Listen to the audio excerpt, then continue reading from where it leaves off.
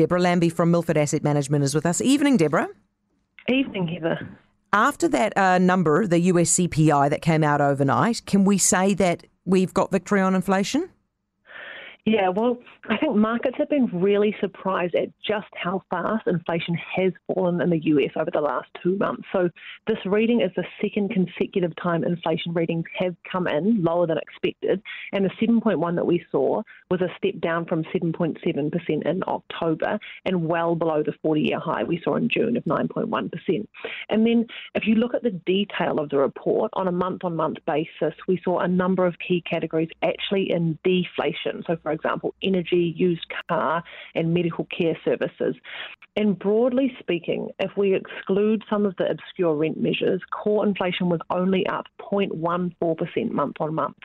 So 2 months doesn't quite make a trend yet, but it clearly is very encouraging to see that inflation is coming down. How did the markets react?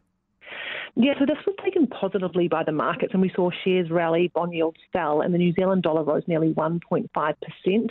However, the reaction was tempered by the fact that asset prices had already anticipated, to some extent, this change, and also that investors are very wary of the impending Federal Reserve meeting. What do you reckon about the Fed? I mean, are they going to be happy with this? That they're seeing inflation come back? What does it mean for how they hike their official cash rate? Yeah, and so I think the Fed will likely be cautious not to declare victory on falling inflation at this point, as it is still a bit too soon to conclude that it's fallen sustainably.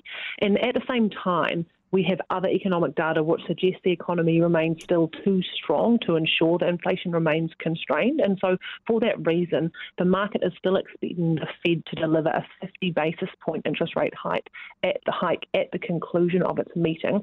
And the most important element of the meeting will actually be around the Fed's signal around that future path of interest rates, and if the Fed thinks we do need to get interest rates as high as 5% or not.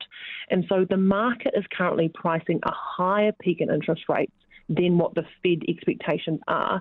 So any read around this we can get from the meeting will really be a point of focus for investors. Deborah, it's good to talk to you. Thank you. Merry Christmas to you. Deborah Lambie, Milford Asset Management.